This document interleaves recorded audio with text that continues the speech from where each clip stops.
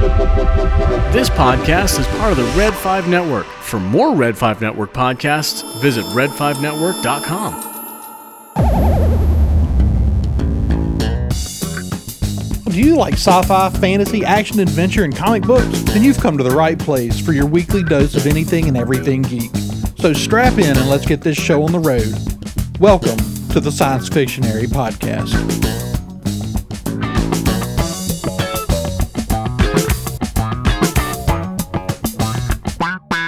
Welcome back, sci-fi and fantasy fans, to the Science Fictionary Podcast. I'm Andrew. I'm here tonight with Marisha. How's it going? And our very special guest, Carla, from WSTR. Hello, everybody. How are you doing tonight? I'm doing great. How are you guys? Doing great. It's really great to have you on the show. And, as soon as I mentioned Tolkien in the chat, I guess it was Todd that was like, "Oh, I know who you've got to have on." And I was like, all right, we'll do it. Yes. And so we're really glad to have you here, and we're having a really good time.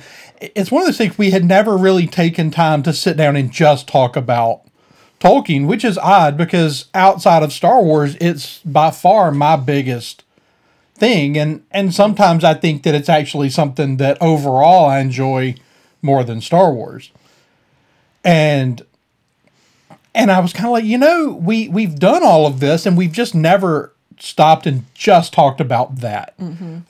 It's come up. It comes up all the time. And it has kind of hijacked a couple of our shows. Right. Like there have been a few shows that have kind of got like, we're supposed to be like talking about like general, like all the most important, sci-fi. And it's like, or fantasy. And it's like, and we spent 45 minutes talking about. Because if you're going to talk about all the most important fantasy, it's kind of the one you have to talk about. Yep. It's always the one. Right. Well, it's and we say this all the time, but it's the one that it's like the culmination and perfection of everything that came before it, fantasy, and it's the thing that everything since gets compared to. Mm-hmm. Yeah, I think it's Tolkien's work is definitely the foundation for a lot of the modern fantasy that we see now. Absolutely. Yeah, he's the father of fantasy. I like to call him that. So. He is, yes. Yep. So I guess we just wanted to start off by asking how you got into Tolkien did you get into the books initially, or did you start off with the movies, or? So I actually started off with the movies, and I always remember this because Fellowship came out 2001, because this year's the 20-year anniversary. Holy smokes. Right? Makes me feel so old. But I just remember because that's also when the first Harry Potter movie came out. And I remember being in middle school and everybody was like, "Oh, Harry Potter, J.K. Rowling, blah, blah." And I'm over here like, "Hey, the Lord of the Rings is pretty cool." Right. And not that I don't like Harry Potter, but there's just something about those films that just spoke to me a little bit more, I guess. They're definitely a lot deeper. There's a lot more going on with Tolkien's work. And so I was a big fan of the movies, and my aunt is a big fan, and she's the one who took me to the theater. We would go all the time. I think Return of the King, I must have seen at least 10 times. We went to the very last showings, when there's maybe one or two, and we went to this dingy theater, and it was in the basement. I remember it was smelly, and I was like, "It's fine. We got to see it one more time." One more time, yeah. We kind of did that number at our little theater here. Saw it several times, all the little theaters around Mississippi. When we go visit, people were like, "Hey, let's go see Lord of the Rings. It's in theaters still." Absolutely. Yeah. Good times. So she was like my partner in crime when it came to seeing the movies, and she's like, "Oh, there's books." I'm like, "Huh? What?" And then I got into the books, which were they were tough, a tough read at first. But it just, it opens up the entire world. Right. And I'm sure, we'll talk more about it as we go through. But yeah, I was just blown away and fell in love. And like you said, if it's not Star Wars, it's Tolkien and Middle Earth and Lord of the Rings. I love everything about it. Right. So. And you're right, they are a hard read, and a lot of people find that intimidating. And so kind of one of the things, and we'll kind of get to it in a little bit, so think on it, is kind of, especially because some of the people we've had on haven't even read the books. And some of our own, David, who's on our show regularly, hasn't read the books. He's not here tonight because he had wisdom teeth pulled out today. Ooh. But we're having more fun than him. But, I guess trying to say to people, like, how do you encourage people to read the books? Because a lot of people look at it and immediately go, no, I'm not gonna read that. I saw the movies, don't need to. Right. Or they start reading it and then they kind of go, it's hard, I really don't want to do it. And it is, because it's different. And it's kind of like deciding, you know what, I've never read Shakespeare before, but I'm going to read Shakespeare. And you start reading it and you go, this is kind of hard to read. Yeah. And yeah, there's a lot to follow, and there's just so much detail. And I mean, like, I'm working on the Silmarillion still. Yeah. And I guess for someone who hasn't read or has tried to read, what I like to do is like chunk it. Because if you just like go in, you're like, I'm just going to read as much as I can, whenever I can, it gets, you're like, whoa, wait a minute, hold on, what is going on here? So if you like chunk it into, section by section and kind of digest it and make sense of it, then move forward, it makes it a little bit easier to kind of get the whole picture of the story. Well, that's especially what I tell people regarding the Silmarillion is read a chapter. Like, just read a chapter and then walk away from it. That's exactly what I'm doing. Because it's, the next chapter's not going to have anything to do directly with what you just read anyway. Every chapter's kind of its own little thing. And, I mean, I just read the creation story in that first chapter over and over again. I think that as far as fictional creation stories, that the creation story is fascinating. Yeah. Yeah, it's amazing, like, what came from his imagination, and just to see, like, how his life and his experiences have been poured into this whole world and, its own creation. Like, I'm probably not going to say this correctly, but Ea is, like, the name of the world. The world, right. Yes. And then you have Middle Earth, and then there's Beryllion.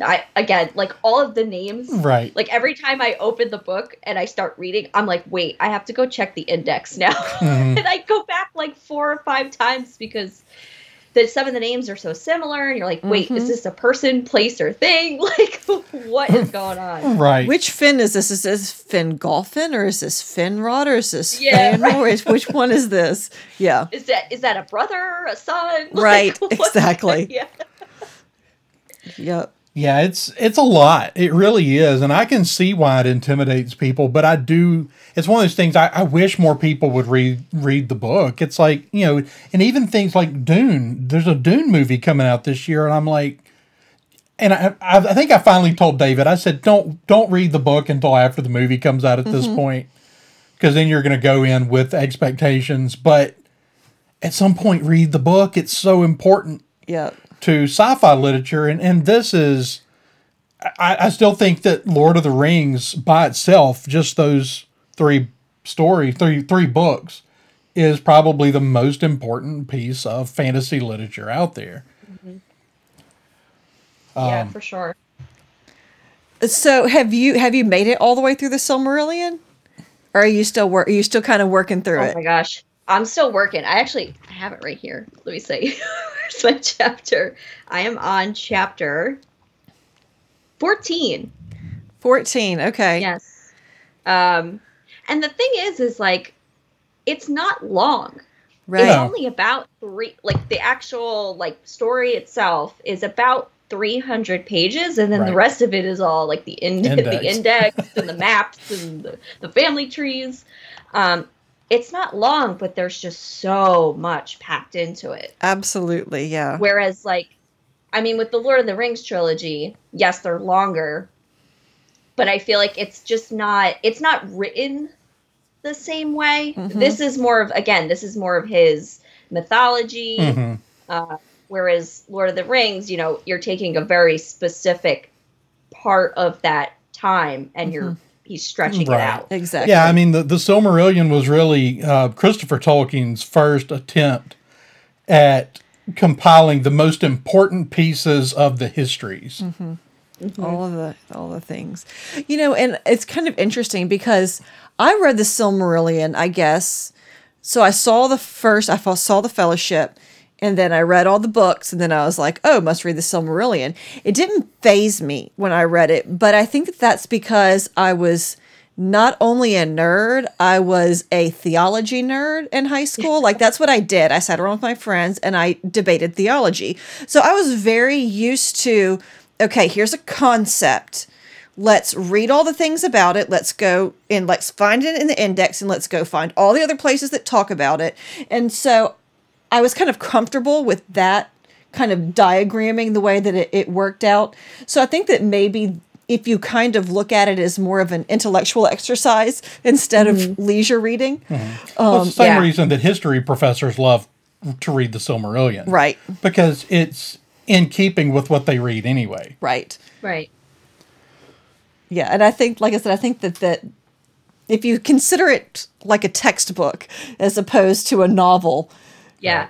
it's a little more, it's a riveting textbook. Of course, I also read textbooks, like history textbooks for fun as a teenager. Like I said, I was a really special kind of nerd, but it's always interesting how if you kind of change your perspective a little bit, you can really, so many people I think are like, oh, it's another Lord of the Rings, and it's definitely not. My favorite analogy I think is it's the Old Testament.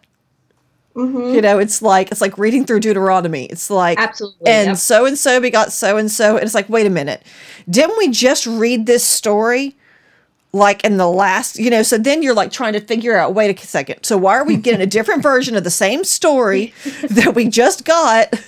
Yeah, it's an adventure for sure. But I've really been enjoying, I've been listening to an audiobook. I've read it a couple of times, like when I was younger. But I'm listening because I have 3 kids now, so I don't have time to prod through that dense of a book. So, but it's actually really kind of fun to listen to because then I don't have to figure out how to pronounce all the things in my head. Someone else does that work for me. I have to say that's been kind of great.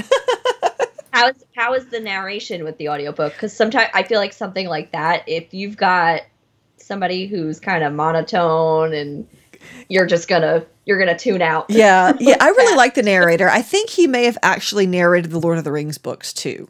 Okay. So I've been enjoying it. Although I was listening to it in the car. I was driving my sister's kids back home, and my kids were like, "Can we please turn on a Star Wars book? Can we listen to Kenobi or something?" They were not riveted by the tales of the Noldor in Middle Earth and all the machinations going on there, trying to track down the Silmarils. They couldn't have cared less. Right. Like sometimes I'm listening to a book, they'll be like, "Ooh, what is this?" They wound up listening to Narnia and Harry Potter because I was listening to them, and then they were like, "Ooh, must hear this." They haven't been begging to start this one from the beginning. And it's so interesting too, because I've noticed that Tolkien's work, like, you don't see a lot of kids or like adolescents really getting into it until maybe they're, young adults, into adulthood. It's just it's so complex, and there's just so much to digest with it. Absolutely. Right. And even the movies are a lot. I mean, yeah, I know people they're like, how do you sit through a 4-hour movie? And I'm like, I don't know, because it's amazing. Because it's beautiful. It's phenomenal. Yeah. I mean, it really is. I mean, it doesn't feel like 4 hours when you watch those extended editions. No. I mean, they're so good. And, 20 years later, they still hold up incredibly well. Yep. More than most things that were made during that stretch of time. And they just released the 4K version. Oh, did they? Yeah. So it looks even like crisper now. Like it's beautiful. Yeah. And I don't have a 4K TV, but I was tempted to be like, should I buy a 4K TV just to watch this? Right. Worth it. Worth absolutely 100% worth it. Yeah, those so we've kind of gone on at some length since we started this series, but it is really amazing how well those movies have held up. Mm-hmm. Like even just like sitting down, kids are always going to be critical of things in a different way than adults are. And so sometimes we'll sit down and we'll watch something with them and they're like, this is an old movie, isn't it? They kind of get that like, this is an old thing, like it can tell because it's notably less, because they're so used to, Marvel movies and all of this stuff it's just right. So visually perfect. People are like, oh, it's another CGI fight scene. We're so bored of it. This is the world that my children have always lived in. Right. And so it was telling that whenever we watched Lord of the Rings with them, they just assumed it was kind of new. They didn't assume that it was like this old thing, which, I mean, compared to them, it is. So that's impressive that you can actually get fans, young people who are accustomed to just such a high bar in visual effects and all of these things that can watch it and buy it. Right. Yeah. Well, that was really like the turning point with a lot of the visual effects and CGI. I mean, the mocap, Andy Serkis's work with Gollum is just, it's amazing. It is absolutely. You look at it and you're like, whoa, that still is like pretty good considering it's now 20 years old. Yeah. Right. Well, it's still kind of the benchmark. It's the one everybody goes back to. Mm-hmm. Yep. Yeah. And is, we kind of talk about how all the new kind of things that they did in Phantom Menace in 99, it's like, and some of it, like you watch now and you're like, ugh, like that, some of it, so especially some of the visual effects, they were so innovative and so new. It's like, okay, like I can tell this was made 20 years ago, but within 2 short years, they had managed to get such a good hold on all of those things. For Lord of the Rings, I feel like Lord of the Rings, the movies really reaped the benefits of a lot of the kind of innovative things that were happening just right before them. And they definitely managed to own it. And of course, the other thing, I'm very musical. So, I'm always, the leitmotifs and the this and the, all of these things are things that, of course, I kind of obsess about. And I know that you said that the soundtrack is one of your big things with Lord of the Rings. So, like, kind of tell us, like, some of the things about your experiences with that, thoughts on that, all that kind of good stuff. Yeah.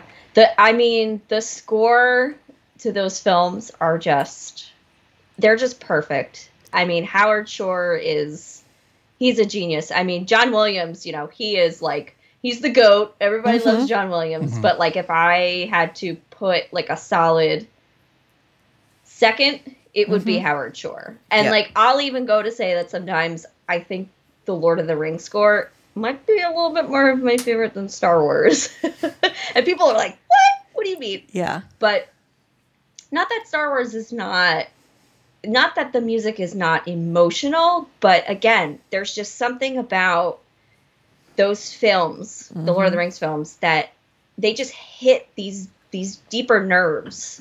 Absolutely. As we think about humans and psychology and things like that, to me, and it just strikes more emotion. I mean, that's at least when I listen to it.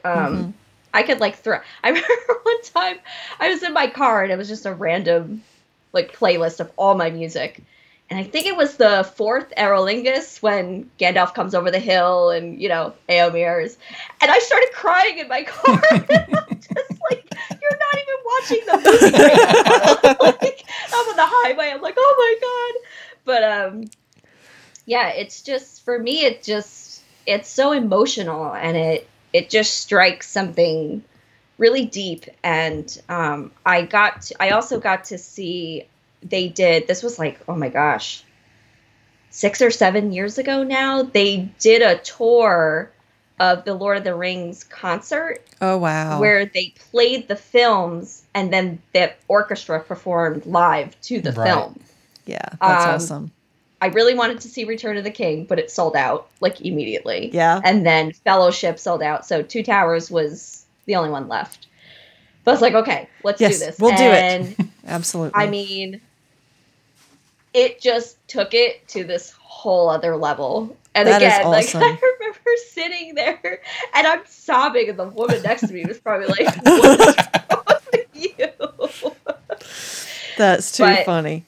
It's just beautiful. It's so beautiful. And he just, I feel like he captures exactly what Tolkien would have wanted if he could have put sound to his books. Yes. You know? And it's really awesome when a composer captures that feeling that you don't have to be watching the movie. You just hear the music and it evokes that emotion. And then there's not just, I mean, there are others out there. You know, John Williams has pulled that off a number of times with things that, like, they're captivating. And they evoke all of the emotion, whether you're watching the scene or you're just listening to it driving down the road. And it's really, really cool when a composer finds that magic that matches up so well with the movie that you remember you remember all those moments of what's happening when that music's playing. Especially for a book that had been out for so long. You know, it's always, if the composer can work with the writer, and you know, like they're kind of creating this thing together, you know, again, you know, kind of your Star Wars analogy, you know, you have, it's sort of this, I can't think of the word. You know, it's something that he and Lucas kind of created together. Like, oh, well, what do you think about this sound? What do you know? But for somebody to be able to capture that for a story that had been out, you know, for 60 years at that point, you know, and he couldn't go hit up the original author of this work and be like, hey, what kind of feeling do you think, you know, how do you think Elvish music should sound, you know? It is very Wagnerian, you know, it's, you know, the feeling is definitely very reminiscent. That's exactly what it is. Yeah. And because, I mean, Lord of the Rings is so Wagner. You know, and so of course there's always the, you know, the great composers. Again, that's the one they always, the kind of the classic composer they always get sort of compared to is. Yeah. But in this instance, it's particularly apt with all the, especially the leitmotifs usage. You know, that ring, and you have that theme that kind of goes, you know, goes with it, and it just kind of that thread that goes all the way through the story. And, you know, and as you were kind of sitting talking about, kind of comparing the, you know, Howard Shore and John Williams, and I was kind of thinking, when I was younger, I remember saying, Lord bless my ignorant little heart, all John Williams music sounds the same, because I had seen Star Wars, I had seen Indiana Jones, and I had heard Superman. And so I was like, well, clearly this is it. Like, this is, of course, you know, once I became more well-versed, there's so much nuance and variety in John Williams' compositions. But Lord of the Rings manages to integrate this bombastic feel and the kind of an ethereal, all of the kind of range that John Williams exhibits in a lot of his works over the years. A very similar range is explored just in the Lord of the Rings movies. Right. You know, you have these large, beautiful, sweeping scenes, and you have the, you know, the happy, you know, go lucky kind of Shire music. You even have the songs of the elves and the, you know, all of this, so many different styles And it's really a testament, I think, to his skill to be able to effectively use so many different styles of music to portray a huge world, not just this one thing, but so many different facets of the world. Yeah. So, yeah, it's again, I always had, soundtracks in my car. My favorite, my one that I would always get me would be Billy Boyd singing. Yes. Home is behind So and the good. world ahead. Yes. Oh, it's like every time we come, my kids are like, Mom, what's like, come on, get over it. And I'm just like, but it's so beautiful. It's so beautiful. Yeah. Have you guys ever listened to the soundtrack show? I have podcast. not. I have heard of it, but I don't listen a whole lot to podcasts as much as I should, but I haven't. But that's one I keep thinking, oh, this is what I need to do. So it's David W. Collins, who has done a lot of work with Star Wars Right. and all that. But I'm not a music brain. I appreciate music so much, but like I could never break it down, the way that music brains do.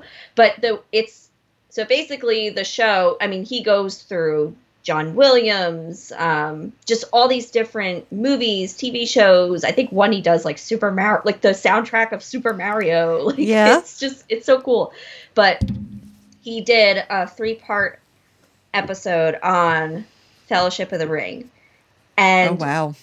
I didn't think I could love the score like any more than I already did. And just listening to that, it made me appreciate even more like all of the work that Howard Shore put it. Like, I think I remember the one little like tidbit that stood out to me was that in the Fellowship theme, there's 9 notes for 9 members of the Fellowship. Wow. And my brain just went, what?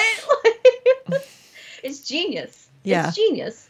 That's awesome. But yeah, I would definitely recommend listening to that. If you want to start, definitely just skip right to those 3. It's amazing. Yeah, I'll definitely have to check those out. I saw that he had started that podcast, but I haven't had an opportunity to check it out.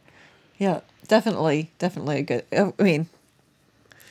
I'm such a music nerd, so it's definitely right up my alley. You'll love it. Yes, You will love it. Absolutely. Great. Well, we'll definitely have to do that. So, of course, Instagram, we have to get on and see what everyone does on social media right before you talk to them online, because the world is weird now. So I'm on your Instagram, I'm looking through it, and I see that you have it has arrived, and you have 3-volume, not the Unfinished Tales, the History of Middle Earth.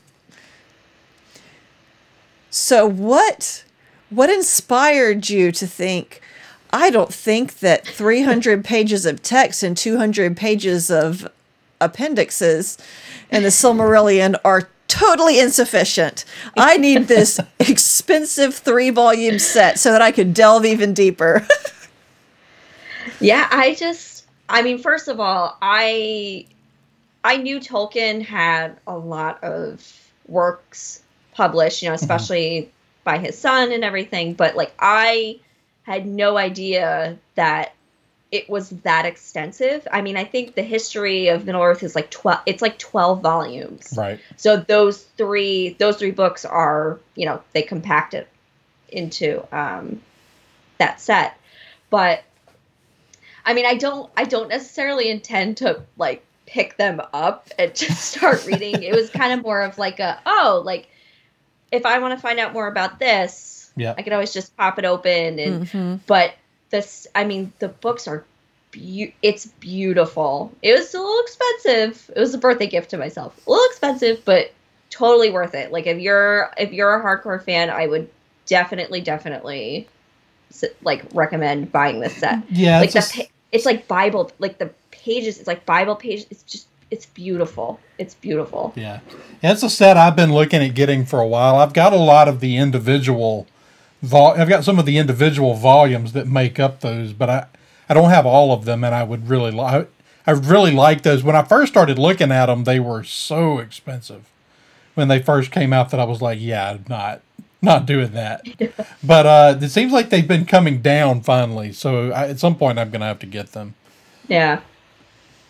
Yeah, but it's a beautiful set. But I don't know if I intend to pick them up and just start But it is nice that if you to have, it's just they're reference books. If you want to know about something specific in Middle Earth, you've got it there that you can go pick it up. And the encyclopedia. Yep. Excellent. Yep. Yes. The Encyclopedia of Tolkien. In fact, I'm pretty sure we've got one of those on our shelves too. Yeah. So I was telling somebody the other day, when we got married, Andrew had literally 2 different versions of DVDs, right? Of course, the extended versions and the theatrical cuts, and like at least 3 different versions of Lord of the Rings books. We have dialed it back. I think we have 3 versions now, but it's like the really nice, the one that just sits on the shelf and looks pretty, and then the one that's actually for reading, and then the one that's for the kids to read. Well, and then again, like the artwork and the illustrations that he put out with his books. I mean, like, I know, like, listeners can't see it, but I mean, it's beautiful. These are the versions that I have. Okay, yeah.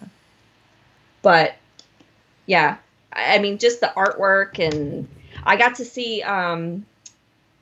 This was 2 years ago in New York City. They did an exhibit at it was a library in New York, but they had Tolkien's some of his original like writings and his illustrations and his artwork. They put it all up, and it was so cool to see how that's it awesome. went from like this page to hardcover books that you pick up at Barnes and Noble or Amazon. Yeah. See, we kind of pared down my books, got rid of some of them, and then I'm looking the other day, and there's a new version of the books coming out.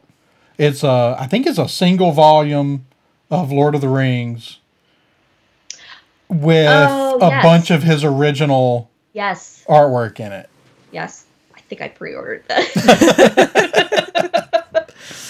Well, it's been so long since there's been a version out there with any of his original artwork in it. Mm-hmm.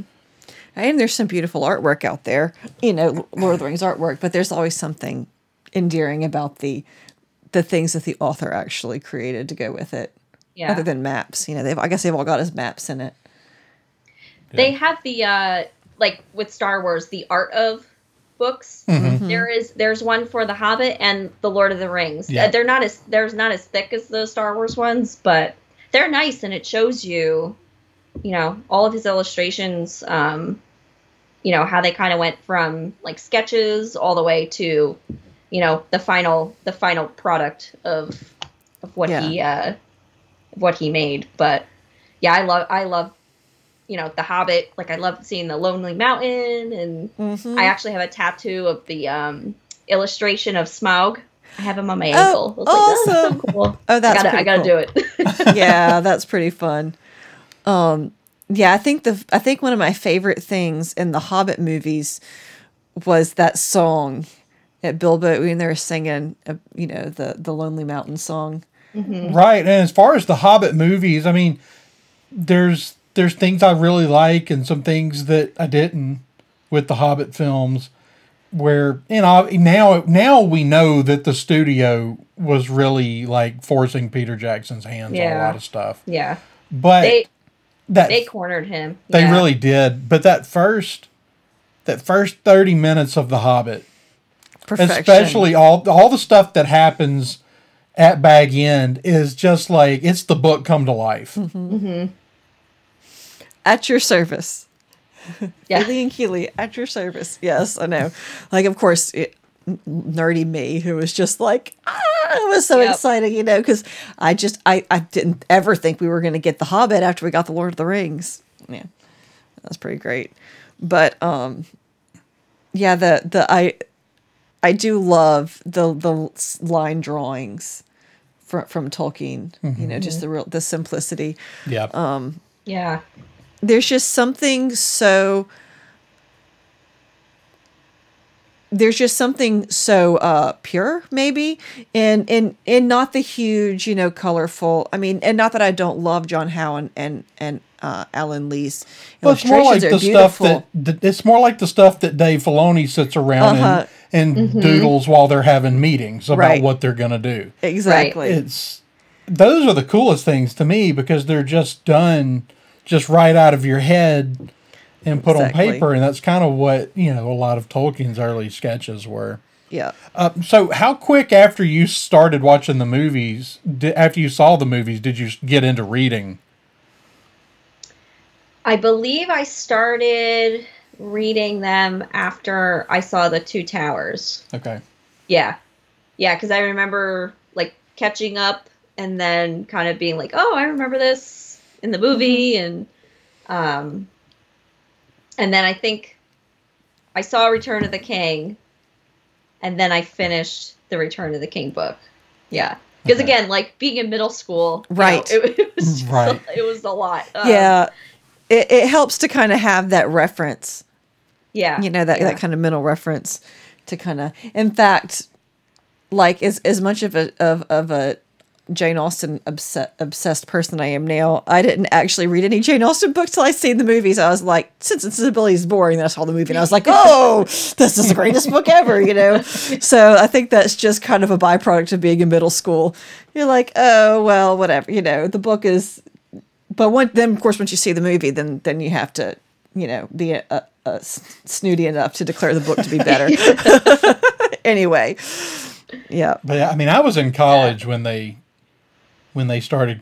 movies started coming out, and so they would always come out right after we started our winter quarterback, and so I was always dragging people because we had to drive at that time. We had to drive from Ruston. We had to drive 30 minutes down the road. Okay.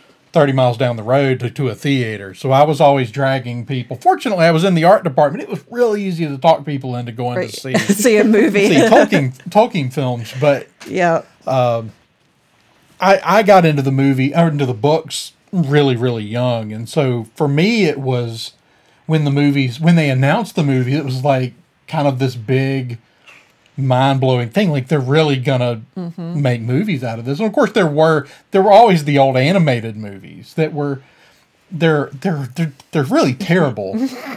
But as a kid I used to just watch them if they came on. Of course they were so long.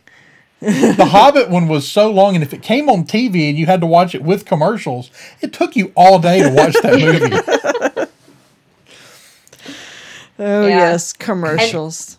And I know, well, it was funny because we just had the Snyder cut of, Justice League, and everyone said, oh, it's 4 hours, blah, blah, blah. And first of all, I'm like, okay, if you sat through Return of the King, the Snyder cut is no problem. Piece of cake, right? I mean, you would think that, but I actually complained pretty extensively about the Snyder cut being 4 hours long, in spite of the fact that I have been known to sit and watch all 3 Lord of the Rings movies in one weekend. Yes! Me too. No shame. No shame. So apparently it's not just the length of the movie. Apparently, because I was like, man, this movie's 4 hours long. When am I going to find time to watch this? And I was just on and on about it. And then I started thinking, I was like, because I think that I may have actually been like, I'm going to watch Lord of the Rings instead. And it was like, well, that doesn't really track. Now all of a sudden my argument doesn't hold water so well anymore. I saw there was a meme floating around on Facebook, and it was like, oh, since the Snyder cut of Justice League has been released, Tolkien fans now want the Peter Jackson 8.5 hour cut of Return of the King. But I laughed because there is still so much footage that he has never released and that we have never seen. Supposedly there are scenes filmed of Aragorn and Arwen as young when they're younger, and just you see supposedly he filmed like her brothers too in Rivendell. Oh, the and brothers. A lot of stuff that was in the book. Right. That didn't make it into, the theater cut or even the extended cuts. There's a lot more that he's got, and I wish he would release it. I know. I want to see it. I know. There's certainly a lot of people who would, sure enough, spend an entire weekend watching all of the other stuff. Yeah. Because people who sit around and are like, well, there's no Glorfindel, and there's no, there's no twin brothers, and there's no where's the, yeah. So on that note, is there anything that was cut out of the movie, like one particular thing that was not in the movie that you would have really loved for it to have been in the movie? Ooh. I mean, Tom Bombadil, how could you cut him out? Right. And we actually discussed that last week, and I think we settled on the only reason to cut that out is because that first half of the story as a whole, there's so many ups and downs, and it doesn't fit that traditional arc for what you would see on film. Now I want a Tom Bombadil short, though. Like, the longer we talked about it, I was like, okay, we don't need, like, okay, fine, it's not in the movie, but can we just have, like, the Tom Bombadil adventure? Like they keep doing with Star Wars, and they're like, oh, and this happened in that 30 seconds that you didn't see in, Return of the Jedi. And Tom Bombadil is such a fascinating character. Yes. And I'm sure you've noticed as you've started reading the Silmarillion now, there's no explanation for him. Yeah, no. He's been there since, before the stars were in the sky, but who is he? We don't know. Yeah. It's like, he's just, the ring has no effect on him, all these things. And of course, in cutting that out, they cut out, we talked about this last week, the whole scene in the Barrow Downs, which I still think is one of the scariest scenes that Tolkien ever wrote. Yeah. So yeah, that's always the one that I think most people come back to. It's like, how is that not in there? Like, how do you just skip over poor Tom Bombadil there? But, I do wonder, though, because apparently there were, like, trading cards issued at some point with, like, pictures of all the characters, and there was a Tom Bombadil card, which does make me wonder if there is all this extra footage, if there is actually Tom Bombadil footage somewhere. I mean, it makes sense that they would have at least considered it. I mean, but if knowing how, like, passionate Peter Jackson was about this whole thing, right. I wouldn't be surprised if there's got to be something. I mean, can you imagine how much the nerds, like, just on the whole would lose their minds if all of a sudden it was like, oh, and here's the Tom Bombadil stuff that we decided. I mean, yeah. I mean, it is the 20th anniversary this year. It's true. You never know. That would be exciting. Maybe, I mean, maybe when December rolls around and it gets to be, like 20th actually anniversary of release date. Mm-hmm. You never can tell. You got that, and you've got Tolkien Week is in like either August or September. And Yep. All the things. Yeah. Here. People, there's money to be made. I mean, for heaven's sake, release it on HBO Max. I will keep an HBO Max subscription forever if that is the only place I can see additional Tolkien content. I mean, 100%. Take my money, please. Exactly. Take like, all of it. If you just really like want to, yes. Anything with Grogu, I'm like, just take my money right now. I know, right? I know. But I mean, like they shelled out how many $70 million to make the Snyder Cut? Like they could shell out $70 million to like, kind of polish up some extra Lord of the Rings footage. I mean, people would buy not Disney Plus, HBO Max subscriptions for that. Here, people. Here. That's what the people want. Now they're super focused on the TV show. Yeah. So right. how are you feeling about that? I mean, there's not a lot of news. I mean, we kind of get some news every once in a while that's like, kind of makes you wonder what's really going on. Yeah. They'll be like, oh, it's a story treatment. It's like, no, it's not. It's a bunch of Tolkien sounding words. Well, the synopsis that they released, It's like, okay, so it's in Middle Earth. Yeah. Like, it's like you literally just described Middle Earth. That's all you did. But then the whole thing about that they had hired an intimacy expert or something in the writing, it's like, really? Yeah. No, not about it. Like, okay, like Game of Thrones, again, like that's another favorite, fandom of mine. Yeah. But like, you can't, it's just two totally separate, different things. And I like Game of Thrones. I like Game of Thrones for what it is. I mean, George R.R. Martin has his own style. And like, yeah, did he definitely pull, inspiration from Tolkien? Of course. Yeah, and he's been very open about that. Again, when I heard about that, I was like, oh no, like please, no. Right. Like we don't need Lord of the Rings to be sexualized. We just don't. Right. Like that was never Tolkien's intention, and I just hope that that's something that gets, kind of, okay, never mind, scratch that. And there's been a lot of backlash from the fandom. Yeah. Which I am glad to see that, people are saying, no, this is not like the heart of what his story is and what it should be about. And, right.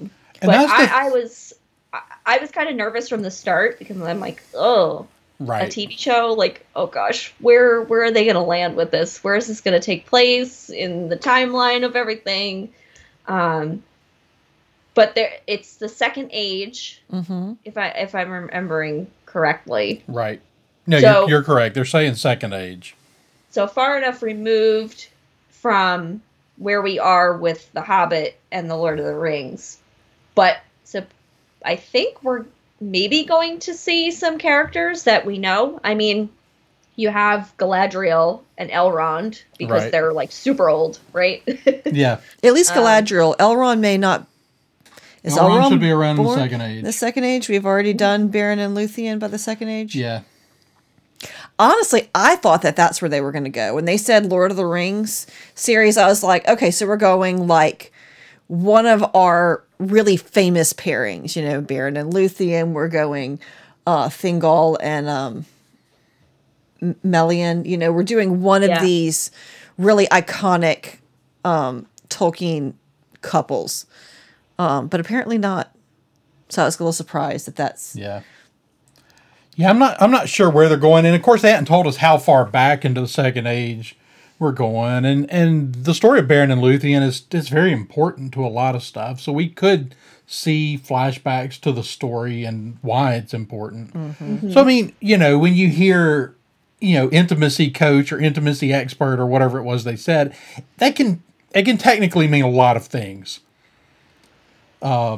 It's just, it immediately makes you go, please, because, they were already like, Amazon's going to bring you the next Game of Thrones. It's like, please don't. Like, yeah, no, like please. If you mean Game of Thrones as in like the epicness of the scale, then sure, but like it doesn't need the things. It's so against what Tolkien was about. I mean, he was a Victorian. Even with like the level of violence and gore, I mean, I think the last time I did a rewatch of the trilogy, I was like, ooh, this is pretty brutal. Mm-hmm. But Game of Thrones is like a whole, right. That's like next level. That's really graphic. And I hope that that's also not something that would be a part of it. I mean, again, like there's war, you're going to have that incorporated into it. But I think like the Lord of the Rings, it was a nice balance. You have to show the fighting and show like how gruesome war can be because he was, he fought in the trenches in World War I, and I think that was part of what he was trying to convey. Absolutely. Through those parts of the story, with the big battles and whatnot. So I think it's important to portray that. But again, like, let's not bring it to that level. We don't need to pour molten gold down anybody's throat in Lord of the Rings, people. Yeah. Just, please no. Please, it's one of those things that's like, I mean, I'm always so excited for anything Lord of the Rings, but I'm with you. It's like, so are we just going to be like, make our own world in Middle Earth and create our own, like, I'm not all about that kind of thing. I almost wonder, it feels a little bit like the Shadow of Mordor games that came out a few years ago. Yes. Which were fun and were great, but if we're going to make a like multi-million-dollar project, I don't want to see like we're going to create our own kind of additional mythology within the existing Middle-earth world. Mm-hmm. It's like I want to see us actually follow the rules and do the things that are supposed to be there. Right. And I think that especially the fact that the creator is no longer alive, I think it is important that his vision for the world be maintained. Mm-hmm. And I think it would be very disrespectful to the eminently Catholic man that he was to make his story brutally graphic, with, and over-sexualized. I just think that that's not that, there's a place for that entertainment, and it can, that can be what it is, Lord of the, Game of Thrones can be its thing, and that's great that it can be its own thing.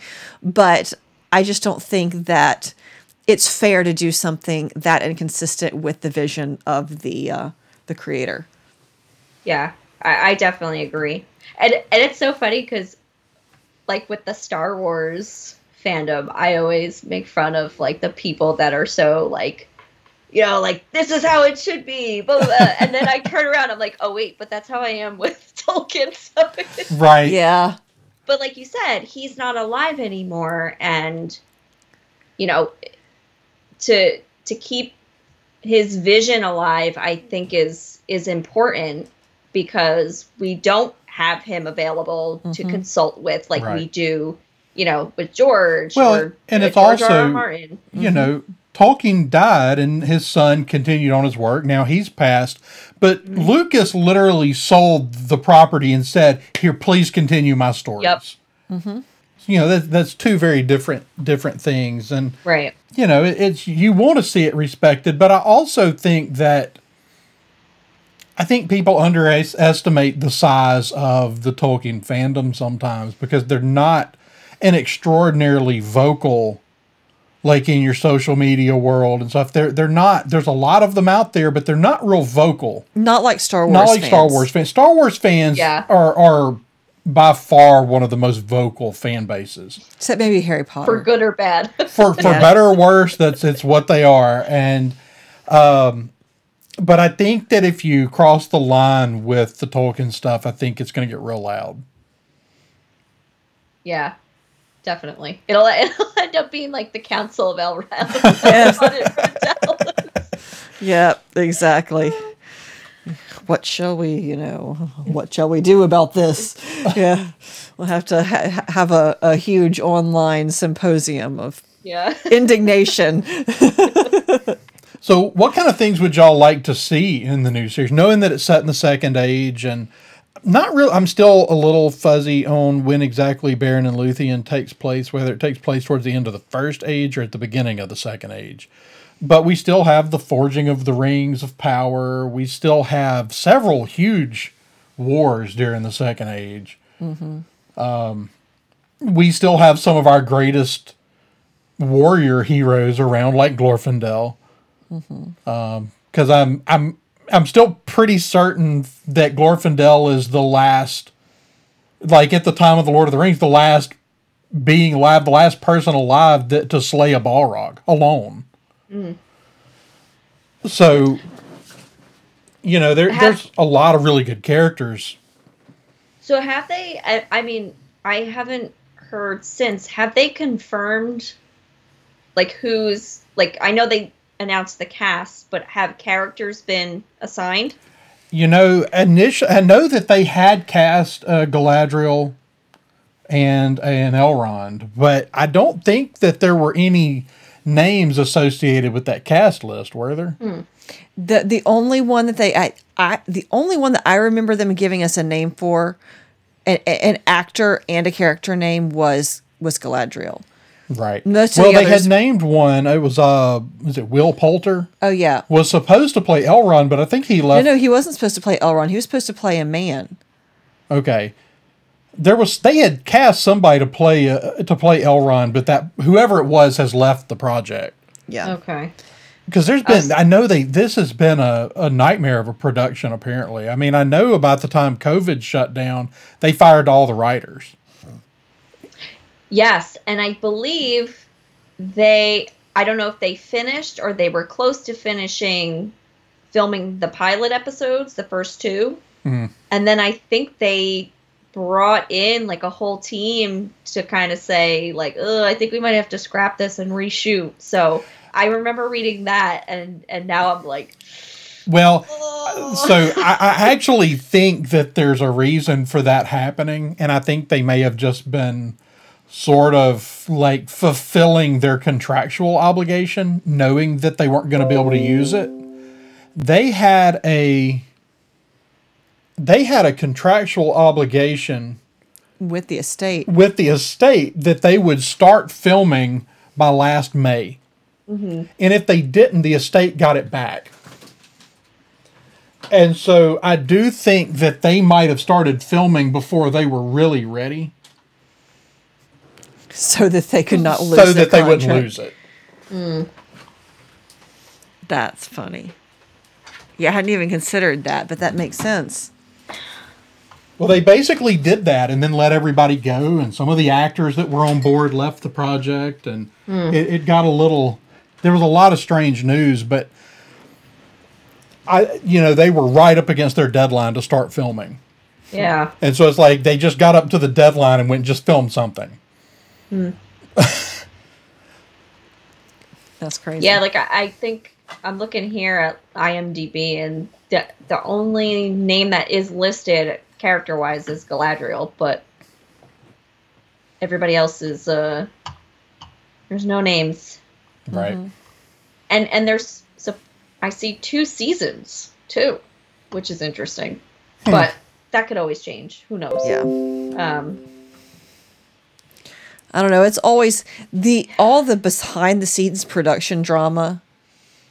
Like, I kind of miss the days, I'm not going to lie, whenever it was like, and here's the movie. And you didn't know anything about all the crap going on behind the scenes. Right.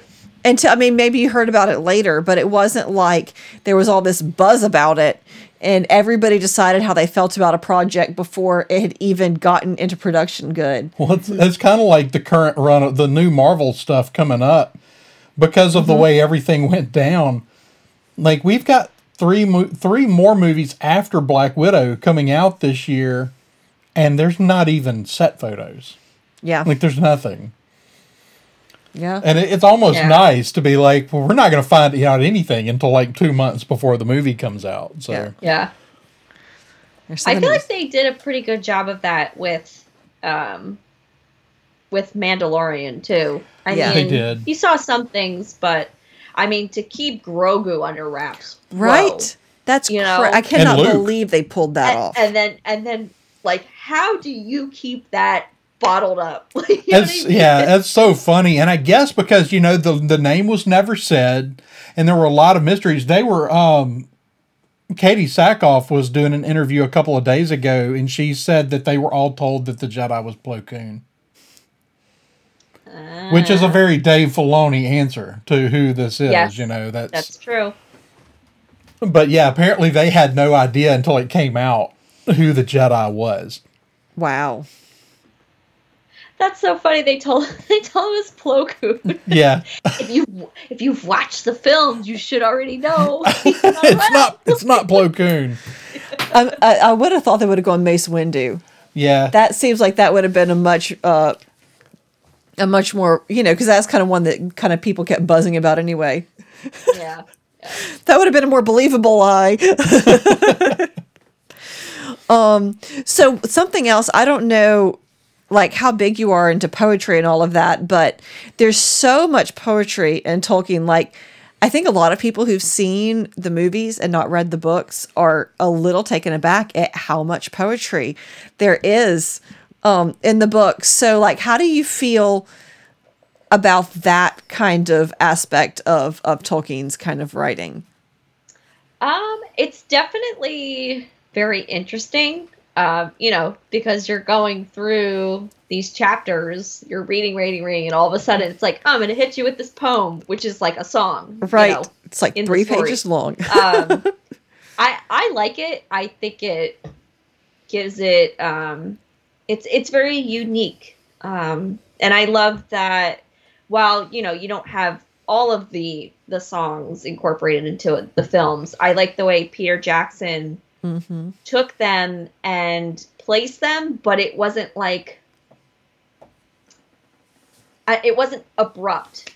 Yes. It was just incorporated just the right way where you're not sitting there and going, is this a musical now? Right. Like, what's going on? Like the song that Gandalf is singing when he's when we first see him, carting through into the Shire. The road goes ever on. Yes. I love that one. And then the I don't think it's a whole poem, but I love the song that Aragorn sings at his coronation. Oh, so good. So good.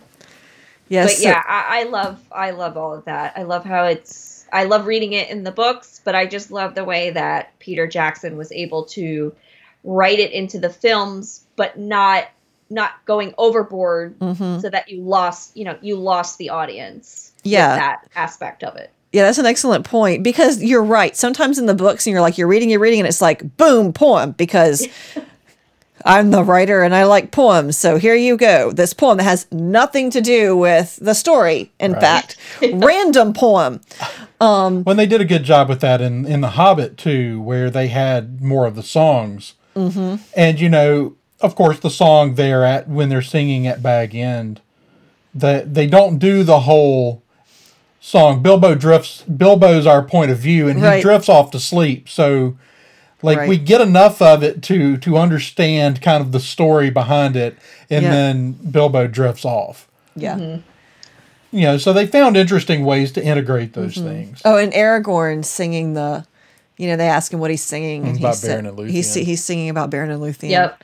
The man who loved an elfish maiden. And that's one of my favorite, I think, examples of the poetry in the movie, because it's so seamless, and it's like, it's there because it's like Tolkien, and it's like, okay, let's pull this in, but it also, he manages to use it to advance the story, because it's kind of a point where you kind of get where he's coming from, how he feels about his whole deal that he's got going with Arwen. Yeah. Well, it was great that they included, because, anybody that's familiar with Tolkien knows how important the character of Beren and Luthien were to him. It's inscribed on his and his wife's grave. Right. Yeah. Of course, we don't get to hear Sam sing about a shin bone. That's always a little sad. I think that was always one of my favorites. That and the Man on the Moon poem, or the song that they sing about the man on the moon that came down too soon. Yeah. I always think about the Ents. Yes. Because in the book, they take weeks or months to get one sentence across. Can you imagine? Yeah, there's a lot of things in the movie that you don't get a real good perspective of the idea. In the books, those things took so long. Right. Like, when they meet when they go in there, they're with the elves. They stay for, we don't even really know how long they stay in the books. It's a long time. Yeah. They're at Rivendell recovering, and all of that. It's pretty It's pretty great. But yeah, you're right. The whole sense of time. I almost feel like the sense of time is a little blurrier in the books. Like it's just got kind of that feel of like. Well, I think largely, and we talked about this a little bit last week. I think largely we operate on Gandalf's sense of time. Mm-hmm. You know, he's an immortal. He's been around for millennia. Mm-hmm. He's been around a very long time. Time is a very different sort of thing to him, and of course that's displayed in the book most when he has this. He's there to tell Frodo about the ring, but he chooses to have dinner, get up, have breakfast the next morning before he decides to have the conversation about the ring. It's just Gandalf's never in a rush. Yeah, no, he's not. Because he arrives exactly when he means to. Exactly. Yep. Yeah. And again, I think that speaks to how Peter Jackson was able to take all of that and crunch it down. You know, again, 3 films, but take it all and just compact it into the story where it's a long time, but it follows, it makes sense, Yeah. It doesn't bog the story down. Right. And that's, I mean, a lot of what Peter Jackson did to me is fascinating because he made changes where he needed to make it flow as a film. And because he didn't need to spend 20 minutes describing a tree. And so he made changes where he needed them, but the story, like Tolkien's story and themes and message of the whole thing, they just shine through in the movies just like they do in the books. Mm-hmm. And to me, that's fascinating that he was able to take it. And of course, the story is so strong and so well written that even with the changes, because Peter Jackson did respect it so much, that so much of Tolkien's intention shines through. Yep. Mm-hmm. I think that's the main thing I'm hoping for in this new series, that same kind of allegiance to the themes for Tolkien's writings still ring true. Yeah. That's my big that's my really one wish. My big hope for this is that they managed to retain some of that. Yeah.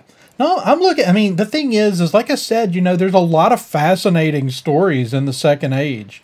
Mm-hmm. This could be just absolutely incredible. Yep. And so I try not to get too up in arms when I hear rumors about, hiring certain. It's like, on the front, that's like makes you start to wonder what's going on, but in truth, it might just not mean anything. Yeah. That's true. And so I try not to get too up in arms about it, but I know I'm well aware of if they try to turn it into Game of Thrones, how bad it's going to go. It's not going to go over well. No, not at all. At all. It's one of those, it's so important to know your audience things, because there are so many things that, I mean, even we like to talk about Stargate, and that pilot and, the nudity and this, and it's like, they totally missed, like, this is not what our audience is looking for. So hopefully they get a good read on that. So before we go, I have one more kind of Silmarillion question for you. So from what you've read so far, what is your favorite kind of story that you've kind of come across, like extra Hobbit and Lord of the Rings so far in Middle-earth? Ooh. My gosh, there's so much to try to remember at this point.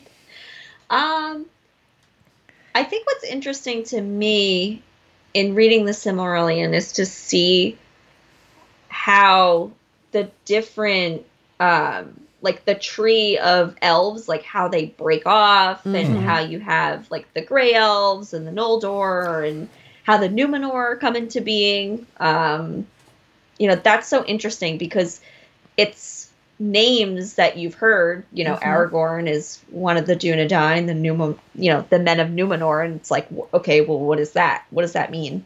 Yeah, they live long, but like, what does that mean? Right, like, why are they different? Like, what set them apart? Yeah. Right, exactly. And then, just going back and reading, because they come from, a line of elves, like, way, way back. Yeah. Yeah, to me, that's interesting, is just seeing how it all folds into where we land with characters like Aragorn and the Men of Gondor and things like that. It's that's probably the most interesting part to me. But again, it's just so hard to remember. Okay, wait, who is this again? Where are they? Yeah, exactly. Got to keep track. So what's your favorite storyline, love, in the Silmarillion? I mean, like I said before, I'm fascinated with the workings, all the ins and outs of the creation story. Yeah, I'm with you on that. That was always my favorite. The song. I always liked the song. Well, there's so much to the song. There's so much to what's going on, and then there's so many reflections of, the Christian creation story, kind of woven in there. That's really, really beautiful, and all the things about the discord of Melkor, but that he thought he was doing this thing that of his own volition, right? But the truth is, he's just a part of Iluvatar, so he can't sing a song that's not of Iluvatar. Right. So, all that's very, very fascinating to me. But I mean, I love the story of Beren and Luthien and a lot of the other stuff in there too. But probably the creation story. What about you? Yeah, I think I'm with you. I've always been, the creation story was always kind of where I tended to obsess when I was younger.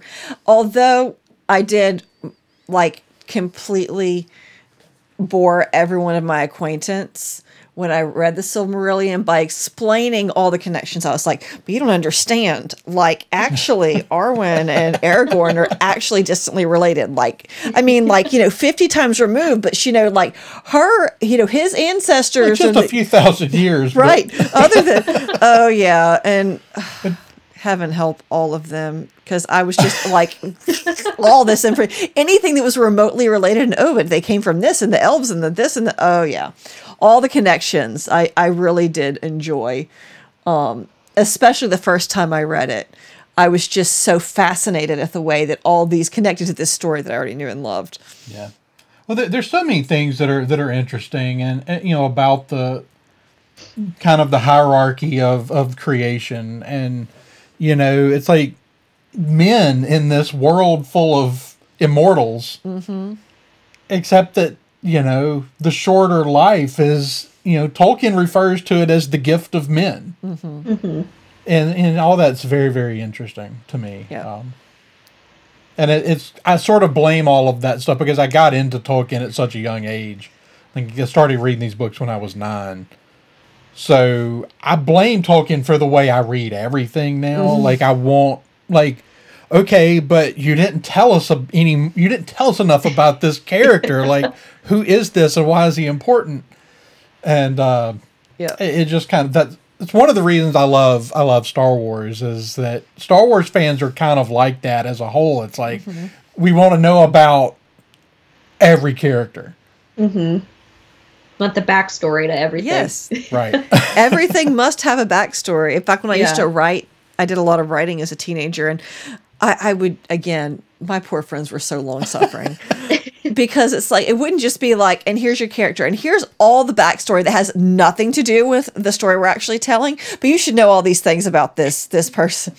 Yeah. Gotta obsess about all the side characters. It's a rule.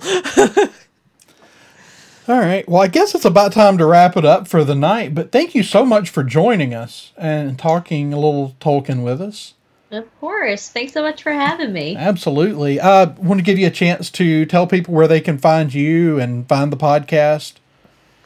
Sure. So my personal Instagram is Carla Marie Jack. So Carla Marie GIAC. You can see all my Star Wars shenanigans, Legion stuff on there, and my cats too. Always posting my cats. And then the podcast, you can find us at WSTR Media, all one word, and we are on Instagram, Facebook, and Twitter. So go check it out. Excellent. Awesome. All right, Marisha, where can people find you? You can find me on Instagram. I am princesses_and_padawans. And I am P Padawans on Twitter. All right. And I am Andrew Gore. I run the Twitter account for this show at sci_fictionary. You can also drop us a line at thesciencefictionary@gmail.com, or you can check out all the rest of our projects at thesciencefictionary.com. And as always, be sure to check out our podcast, as well as the rest of the Red 5 podcast network at red5network.com and at red5network on Twitter. And until next time, remember, never laugh at live dragons.